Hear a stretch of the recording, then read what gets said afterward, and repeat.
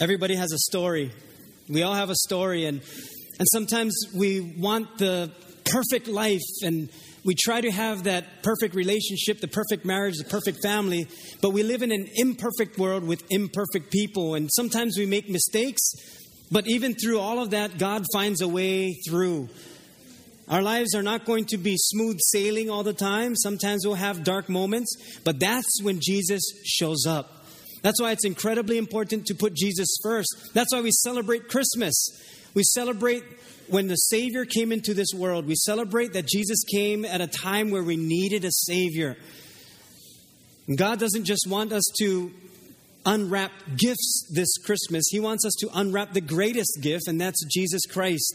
And if you have never gotten to know Jesus Christ, you've never built a relationship with Him, that's probably the best gift that you will ever open up, is the gift that God gives to all of us in Jesus Christ. And so everything we do is to present the gospel in such a way that you understand that there is a free gift found in Jesus Christ. It's more than a so-called religious belief, because it's not religion, it's a relationship. And as we build this relationship with Him, then He helps us through even our darkest moments, our weaknesses. And because we all have weaknesses, we all have strengths. Some of us, our weakness is food. Whenever we have food around, we eat the thing. Some of us can eat food, and then when we're done, somebody brings over food and we can still eat. Like we become full, but then when there's food, so for some reason we find room. And so food is a weakness for us. For some of us, dessert is a weakness. We are okay with food. We can eat the salads. We can eat, a small portion. But when there's dessert, that's our weakness. Some of you, ice cream is your weakness. And I don't know how some of you can eat one scoop of ice cream. I didn't even know how that's possible. You go to a restaurant and they'll say, I'll take ice cream. I just want one scoop. One scoop of ice cream. That's hard to do. Some of you eat the whole half gallon. You can sit there and eat the entire thing. If not for self-control, we would eat the whole thing. Some of us don't have self-control. And here's the deal. Are we not getting lesser and lesser with the half gallon? It's not half gallon anymore. It's like 6/8 or 7/8 or 3/4, because that's 6/8, right? All the mathematicians, I don't know. But it's becoming lesser and lesser, but that's our weakness. Our weakness is dessert. For some of you, hot apple pie with a scoop of ice cream, that's your weakness. Or banana fudge sundae is your weakness. Or banana cream pie. Or a chocolate mousse. Or creme brulee, or whatever they call that other fancy one. That's your weakness. Some of you are drooling right now because you're weak and you want to eat right now. We all have weaknesses. That's like your kryptonite. Some of you, your dessert, your kryptonite is chocolate. You eat chocolate for days, and you try to hide it from your spouse. You put it in, under the magazine. You put it in the refrigerator. You hide it behind the milk, by the baking soda, so nobody knows. Nobody touches the baking soda. You put it in the baking soda box. And so we know our weaknesses. But that's why Christ came, because not only do we have physical weaknesses, but we have spiritual weaknesses. We're weak on the inside. We can't do the things we want to do because we have this sinful nature. But God came to give us a Savior so that we, in our weaknesses, can be strong in Him. We all have weaknesses. We have fears. Many of us have fears. We're afraid of the dark, or we're afraid of certain things happening. We're afraid of when our children go off to college, what's going to happen. So we have these fears. And you know when there's fear, if you have fear, because when there's fearful moments, you become more on edge. Like a couple of weeks ago, remember the two fugitives that escaped? And everybody's like, where are they going to go? They're on an island. How are they going? Where are they going? Where are they going? Well, they went Kona, Puna. So that's that. And everybody was on edge. And even the authorities got phone calls. Hey, I see them. Where are they? Oh, they Hawaiian beaches. All the authorities. Oh, that's not them. Okay. Another tip. Oh, they stay Kona. Kona. Oh, 2.5 hours. But they can go there in half an hour because they get siren. So they go to Kona. That's not them. They got tips. Hey, I see two guys walking down the street. That's them. That's auntie and uncle walking down the street. So everybody's on edge. They lock their doors when they never did. They hear their dogs barking. Turn off the lights. Go get one knife. Go get one spatula. Go get my bat. Get my golf clubs. Like everybody was on edge. And then when they found the first guy, get one more guy though. Get one more guy. We go all pool together. We go find this last guy. Everybody was on edge. Everybody becomes fearful. It's like we live in fear and it's inside of us. I think it was because when we were born, fear was put inside of us from at an early age. And as human beings, we can only do so much. We only have so much control. Even in our world, our world tries to take Christ out of this season. Isn't it interesting that the world is saying, well, we don't want to say Merry Christmas because, it's offending. It's offensive because it's Christ's birthday. We're celebrating His birthday. I say Merry Christmas. Merry Christmas. And so what they tried to do is they said, okay, let's take Christ out of Christmas. Let's just put the X, which is the Greek symbol for Christ. So He was still there. You can try to take Christ out of Christmas, but you can't kill His spirit.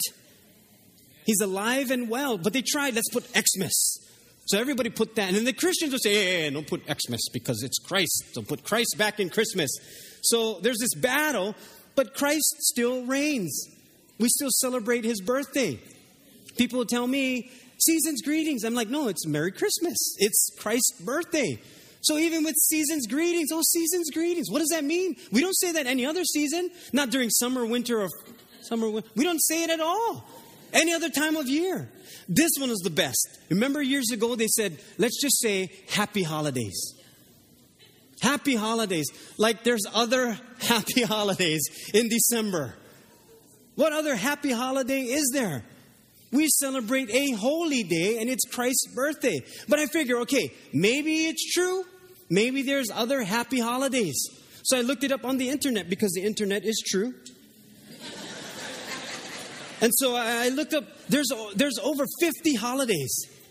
There's 57 holidays in December.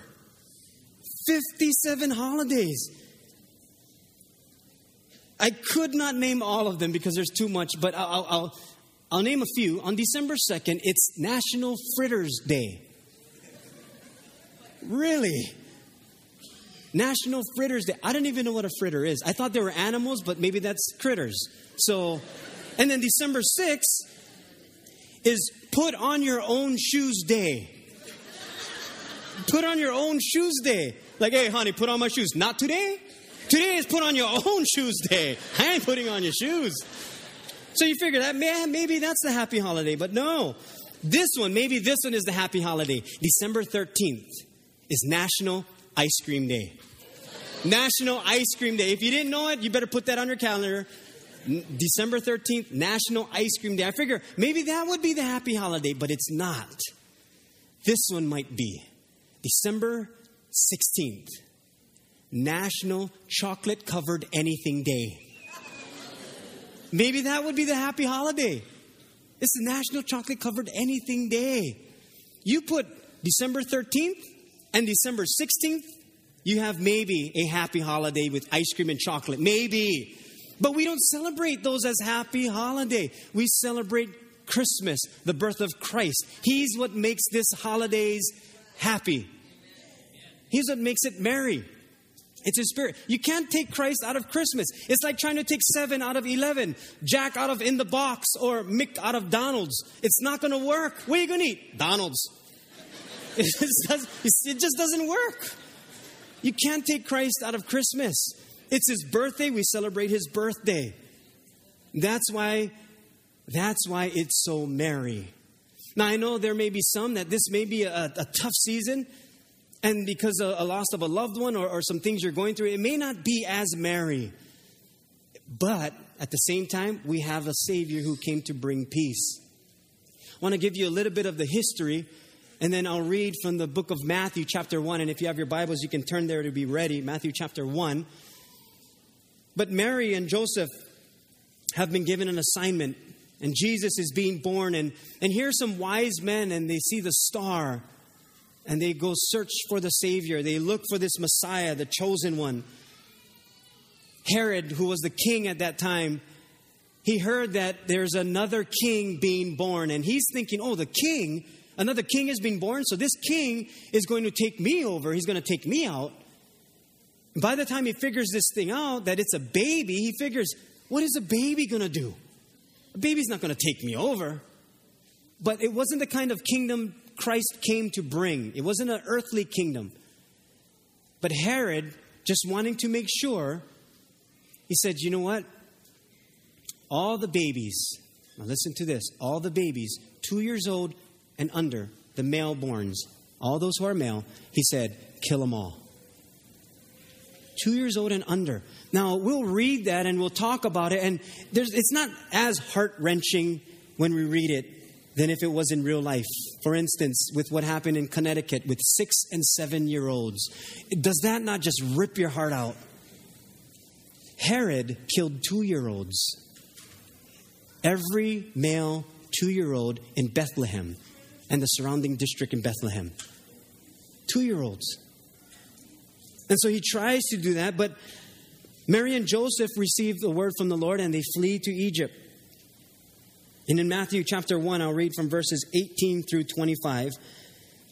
And in your notes, there's that scripture, but it says it like this. In Matthew 1:18, now the birth of Jesus Christ took place this way. Now let's stop there. What the Bible is saying is, this is how it happened. This is the true, accurate history of how Jesus came into this world. The birth of Jesus Christ took place this way. There's many books that have been written. There's many scholars and theologians that have said, no, this is what Jesus is. This is what happened. This is who he is. He's not the Son of God. This is who Christ is. He's a great teacher. He's a great theologian, but he's not the Son of God. That's not how he was born. He got married. He ran off with this other person. And no, this is how he was born. It took place in this way. And the Bible clearly states it. So it wants to be accurate and crystal clear for us that this is how Jesus was born. After his mother Mary was betrothed to Joseph, before they came together, she was found with child of the Holy Spirit. Now that word betrothed, for many of us, it's foreign. We're thinking, was she married? Was she not married? Was she engaged? Was she what? Betrothed is actually, in our culture, between engagement and marriage. Betrothal had two things connected to it. It was covenant and consummation. Covenant saying we're going to get married. It was a legal binding to say that we're going to get married. So it was a little stronger than just engagement. But it was not as fulfilling as a marriage.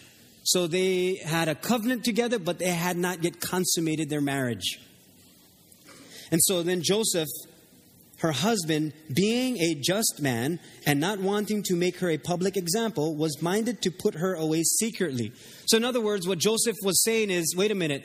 So are you saying that we have this covenant? We're betrothed to be married. We have not slept together yet. And now you're with a child. But being a just man, he wanted to secretly divorce her. Joseph would have been divorced before he was actually married. And so Joseph is trying to think of how can I do my very best to not publicly shame her. Because Mary was one of the greatest godly women of her day. That's why she was chosen. She was favored by God. And so Joseph is saying, how am I going to do this? Because Joseph is a just man. They grew up in the same neighborhood. And so he could see her growing up. He could see that if anyone, I'm saving my life and myself for my marriage, and Mary is the one. Now, being a young woman, and it could be that Mary could have been as young as 12 years old. And maybe as old as maybe her early 20s. So within that bracket, maybe a teenager around that age. And we may look at it and say, 12? That's kind of young, huh? Well, we may think of it as she's not ready, she's too young. And what I'm about to say, I'm not saying it to offend anyone. But if you get offended, then that's between you and the Lord. So this is just me presenting this to you as a thought. It may not be that it's such a weird idea that Mary was so young to be the mother of Jesus Christ, and us thinking that she may be irresponsible that early in life. It just may be we in our culture today are very immature at our age. And Joseph, being a just man, didn't want to ruin her reputation because she was a godly woman. She didn't use her single life. And maybe I may speak to the single people today, that she didn't use her single life to party out and say, well, when I get married, then I'll slow down. That may not even happen because you're doing this with your single life. You know what Mary did with her single life? She put Jesus first. She put God first.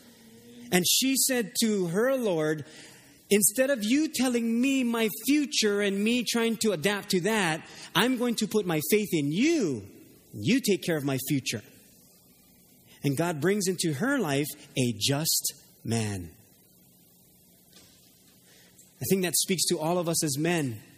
May we be just men, according to the will of God. That we would be men that God sees us worthy of following His direction. That we would be the men of God that He created us to be. That we would look to Him and put Him first in everything that we do. To be just in everything that we do. Joseph is the kind of guy that you would want your daughter to marry. That's the kind of guy he was. Mary is the kind of girl you would want your daughter to be. Or your son to marry.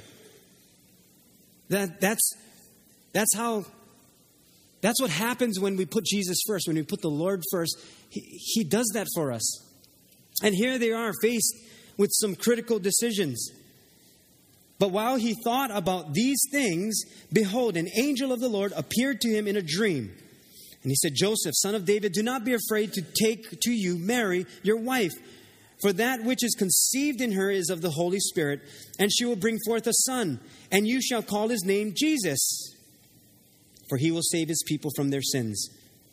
So all this was done that it might be fulfilled, which was spoken by the Lord through the prophet, saying, behold, the virgin shall be with child and bear a son, and they shall call his name Emmanuel, which is translated God with us.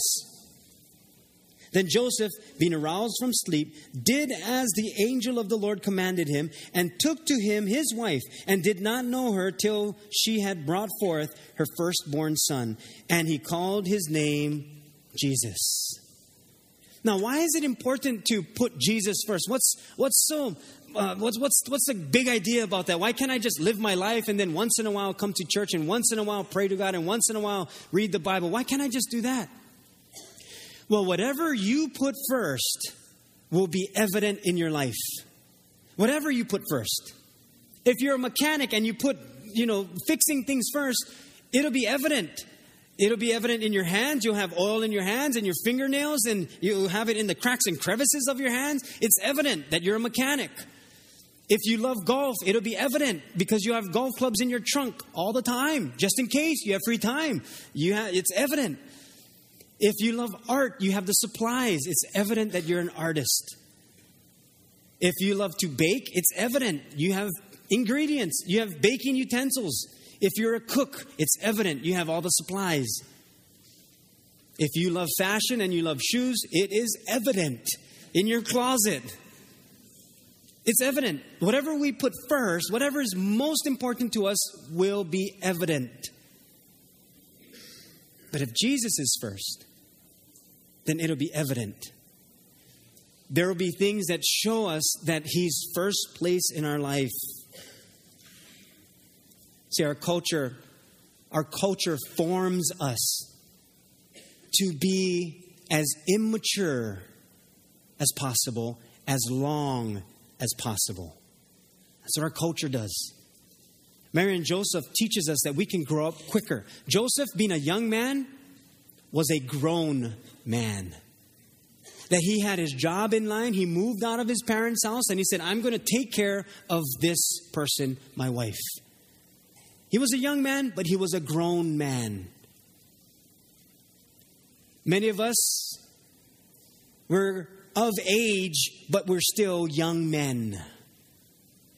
And we're still working out the immaturities. And God says, I can help you with that. But you got to put me first.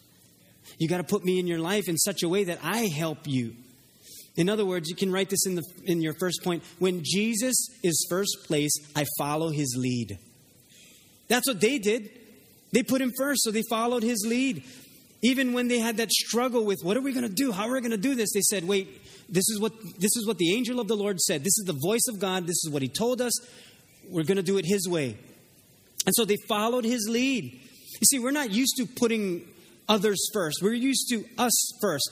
From when we were babies, it's me. It's all about us. That's my blanket. That's my toy. That's babies are at this place. That's my iPad. They're still babies, but it's all about me, mine. And then when they have to share, they throw a fit. They do certain cries because it's about me. And that works when they're babies, but we got to grow up out of that. They'll cry for their bottle. And if you know your babies well, when they cry, there's a certain sound that you help them. Sometimes we're getting used to, or maybe someone watches them for a while, or maybe we're not at home as much as we would like to be at home. So we don't know the certain cries of the baby. And maybe your spouse is saying, he's hungry, she's hungry. No, she's tired. No, I know the baby's cry. Sometimes they're crying and crying and crying. You're trying to figure it out. They say, somebody change my diaper, please. And not until we get to know their cry, not until we get to know what they're trying to say, that we begin to understand that as babies, they're saying, it's me. You got to help me. But we grow out of that, and we should. And when we put Jesus first, now we're saying it's not about me. It's about what you see, what is best for me. I follow your lead. I don't tell you to follow my lead. I follow you. We're not used to that. We were at the Prince Kuyo Plaza, and we're just about to walk in through the glass doors. And I had two friends with me. So as we're walking in, we see this group of ladies, these elderly ladies coming through. There's about maybe 6 of them just coming through. So 2 of us, we opened the doors for them. My third friend was like, oh, hey, thanks. And walks right in. And he's like weaving through the ladies like, oh, excuse me. And he looks at us like, wow, how's these ladies? Just walk through. And I was thinking that he was not used to having others first. We're not used to that for many of us. For many of us, it's about us. But when he's first, I follow his lead. I don't run ahead of him. And when I don't follow Jesus, I will find myself trying to weave my way through life, hoping that everything turns out okay and unsure of where I'm heading. Look at what Mary said in Luke 1:38. Then Mary said, behold, the maidservant of the Lord, let it be done to me according to your word. And the angel departed from her. Yeah, Mary made the decision that I'm not going to tell you to follow me. I'm going to follow your lead. Let it be done according to your word, not what I want, but what you want. And she followed his lead. Even as a single person, she followed his lead. Joseph followed his lead, being a just man. If we know nothing else about Joseph, which we really don't know too much about Joseph, if all we know about Joseph is that he was a just man, that's all we need to know about the life of Joseph. May we be just men. They had to switch around their schedules, knowing that, okay, this baby came a lot sooner than we planned. Think about that. That their plan was, okay, here's our plan. And some of us plan like this. We're going to be engaged. Then on this date, we'll get married. And then by then, this date, we'll have a child. That was their plan. But that wasn't God's plan. They had their child way before. And so you know what they had to do? They had to change their priorities all over again. See, when Jesus is first, and you can write this in number 2, then he becomes a priority. He becomes a priority, and we readjust our plans to his. We adjust. We don't say, oh man, this happened, so now life is over. Oh, this happened, and oh man, I guess we just got to deal with it. Or, we planned this, but this didn't happen, so I don't know. What are we going to do? Start from scratch. And it's like, no. You put Jesus first. And he says, no, here's your priorities. So here's what we're used to. That's what we do. We put me first. And many of us, when we came to know Christ and He became first, then we understood what it meant to have God first. And sorry, I just got to turn this a little bit. When God is first, then all of our priorities should change. Not struggle with it, it should change. The only struggle we'll have is figuring out how to reprioritize. But the choice to reprioritize, it shouldn't be an option. When Jesus is first, I need to prioritize. Because now He's first place in my life. Now it's no longer about me, it's about Him. And because it's about Him, He helps me to prioritize. And so the Bible says, okay, God should be first. And then if you're married, it's your spouse. Or if you're single, then it's your relationship with God. You're just thinking, oh, my relationship with my girlfriend, my boyfriend. No, it's your relationship with God. You cannot be the person you're supposed to be as a married man, as a married wife, or as a single person dating unless God is first. Just not going to happen. You're trying to help and make the other person better, then put God first in your life. Stop trying to change them. If you're having a difficult time changing yourself and putting God first, imagine trying to change someone else who's probably trying to change you too. So you both are trying to change each other, and God's saying, wait, I'm trying to do the same thing. How about you put me first and I'll do a better job than what you can do for each other. So we put God first, and then of course our spouse, and then it'll be our children, if you have children. And our children are on that. They should be a priority. And now we're looking at this, we're thinking, I don't know how I can spend time with my spouse or my children. There's just no time because I have a job. Some of you are saying, I don't have one right now. I'm looking. God will provide. Trust in Him. You keep praying. Ask. Search. And He said you will receive. And then, we should enjoy life, right? So we need some kind of activity. Whether it be a hobby or something that you're passionate about. But as you can see, it's God first. Then our spouse. Then our children. Our job is like fourth. Now, some of us, realistically, we're saying, wait a minute, I can't do that. How am I going to do it this way? Because I need to provide for the family. We need to pay bills. Absolutely. And most of us will categorize this in time, in slots, and saying, okay, if I put God first, that means I got to come to church. So I got to read the Bible. I got to come Monday, Tuesday, Wednesday, Thursday, Friday, Saturday. I don't have time for that much time with God. What about with my spouse? I can't have date night every night. What about my children? They're in school or I'm at work. How do I do that? You don't slot this in time. That's not what it is. Again, everything is relational. When you put God first, then everything else doesn't fall into place. But He gives us the wisdom to line everything else up. So while I'm with my spouse, I'm putting God first. I'm thinking of them first. I'm thinking, how can I serve them? How can I help them to be better? What do I need to change so that God can be first in our relationship? What do I need to do better with my children because I'm putting God first in the lives of my children? How can I find more time with them and make more time? How can I do a better job with where I work? Rather than clocking in, complaining all day, wanting to go home, and then thankful for the paycheck. But if I go into my job and say, Lord, I'm working not for the boss or the company, I'm working for you. I'm doing my best for you through my boss, through the company. I tell you, when you work as if working for the Lord, then your boss will see that. They'll notice it. And you're not doing it. They're not going to look at you and say, oh, this person is such a kiss up, They'll look at it as, wow, this person works diligently, faithfully. They're not gossiping all the time. Because that will eat you up at work. Every day. Imagine going to work. I don't think any of you do this, but imagine every day gossiping at work. That's all you do. Like a coworker comes by, hi, how you doing? Oh, so good to see you. Oh, you're looking hot. Hey, last night's crew was the best. All right, I see you guys later. Oh, hey, that lady lazy. You know her. She only do this, only talk all day on her cell phone, texting. And then we just talk about everybody else. What kind of job is that? And God is looking down. He's saying, you're not putting me first in your job.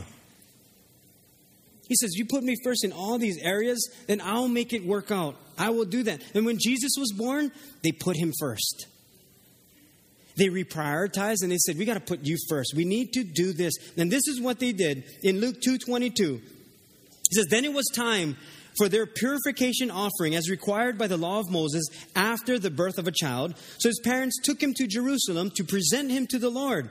The law of the Lord says, if a woman's first child is a boy, he must be dedicated to the Lord. So they offered the sacrifice required in the law of the Lord, either a pair of turtle doves or 2 young pigeons. They put him first. They said, okay, we need to do what is required of us because this is putting God first. It's the way of God. We're going to do it his way. We're not going to do it our way. We're going to do it according to the way God made everything. See, when Jesus is first, isn't it true many things changed for us? When we first came to know Jesus Christ, everything changed.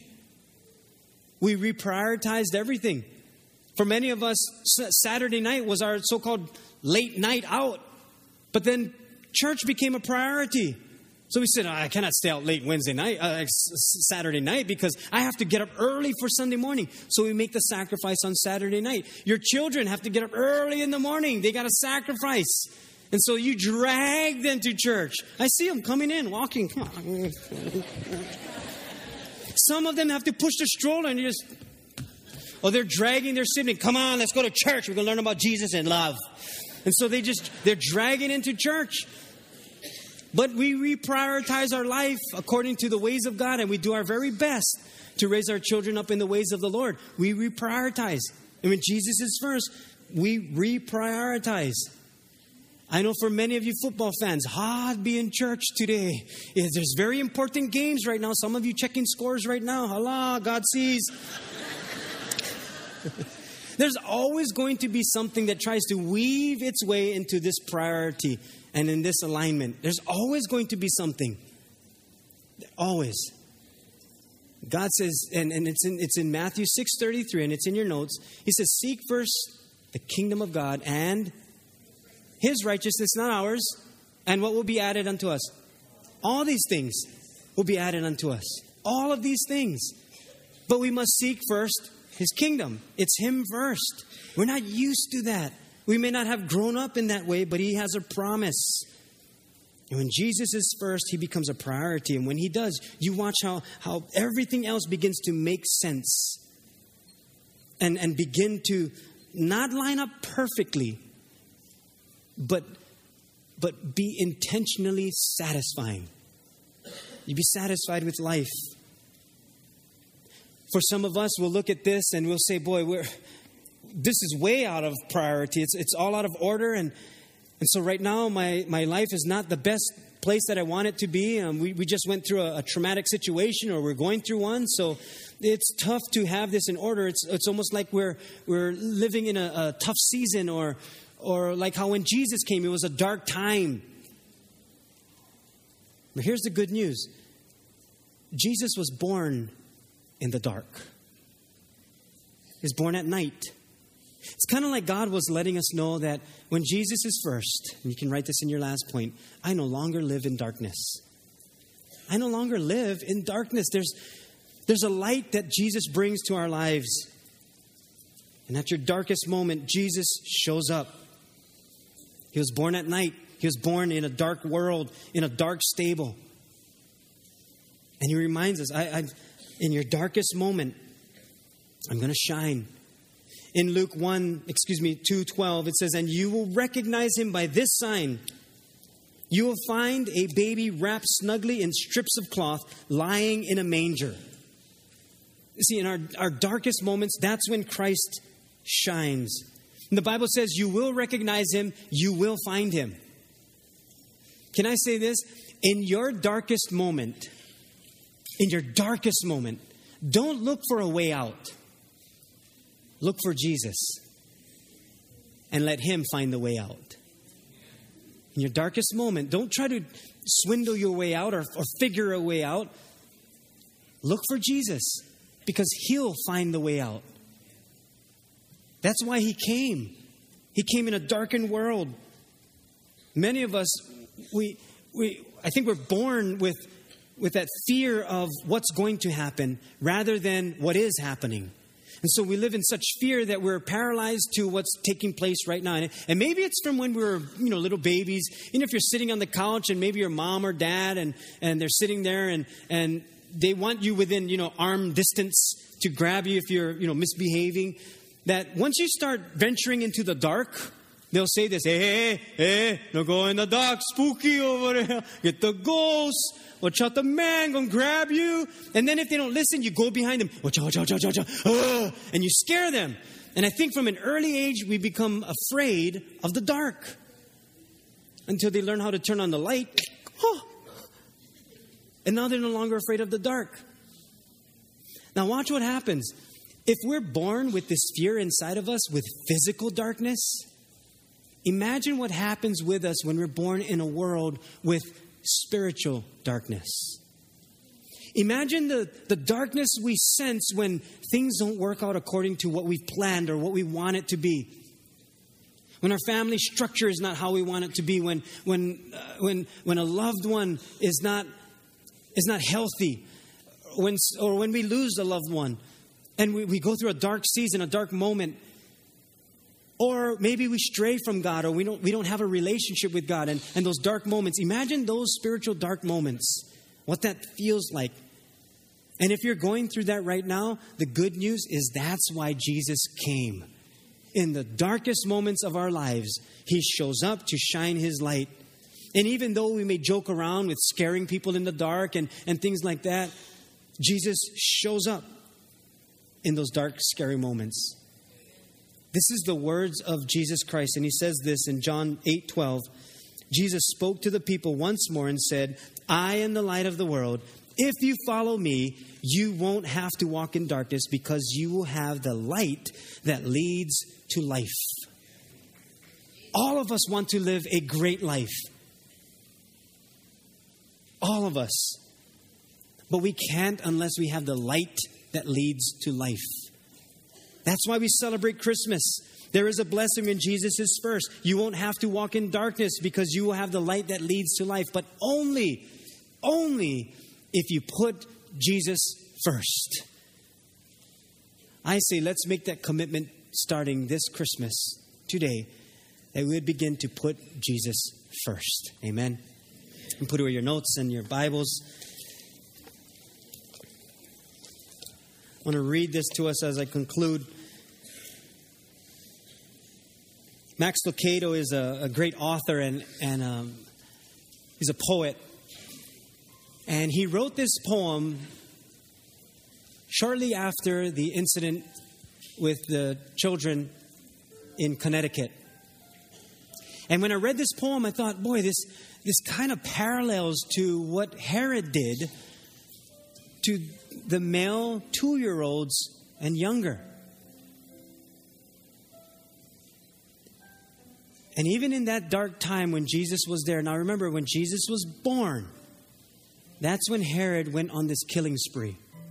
So Jesus, in that dark moment, they still were dealing with this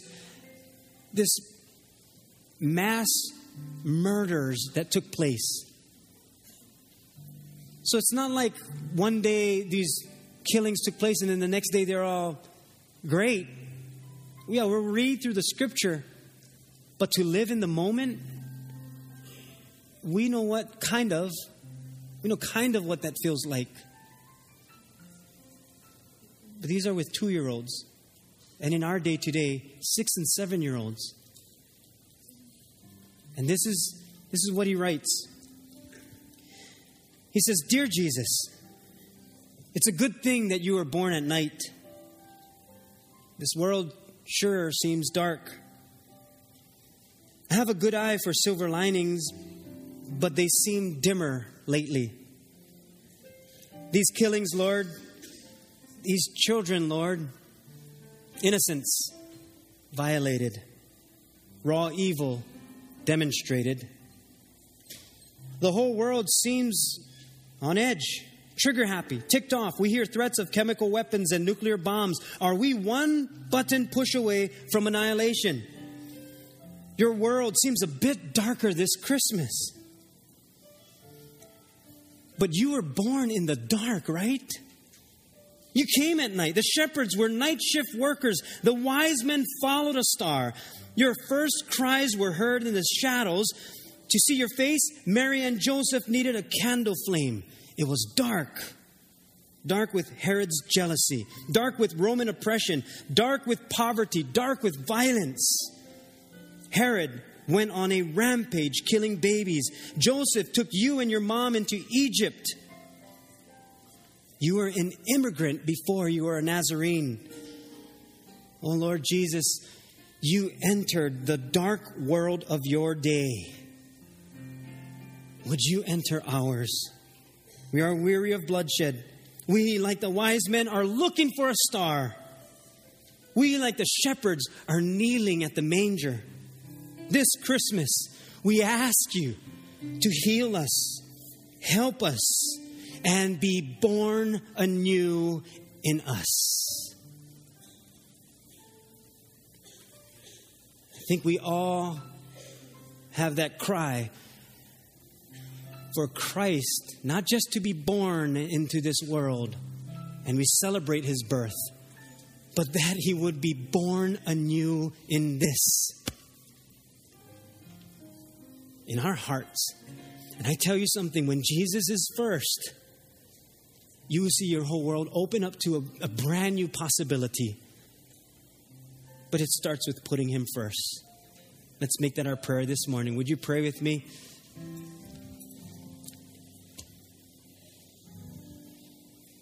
Heavenly Father, we thank you for giving us a Savior. That we've all grown up differently. And when we put aside our differences, our ethnicities, our backgrounds, our status, our possessions, prestige, our positions, reputation, our religion, we put all that on the side. We are all people. We are all people whom you came to bring peace and hope to because you love us.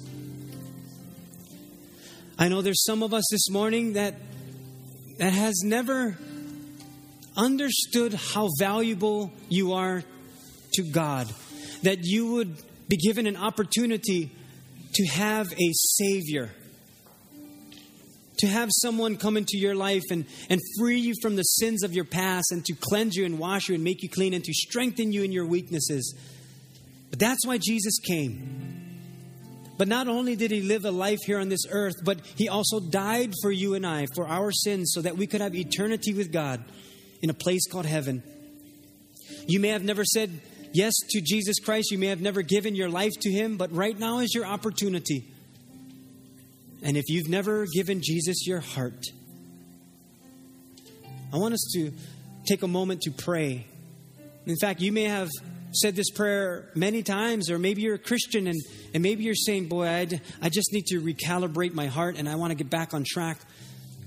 That you're saying, I want to do better.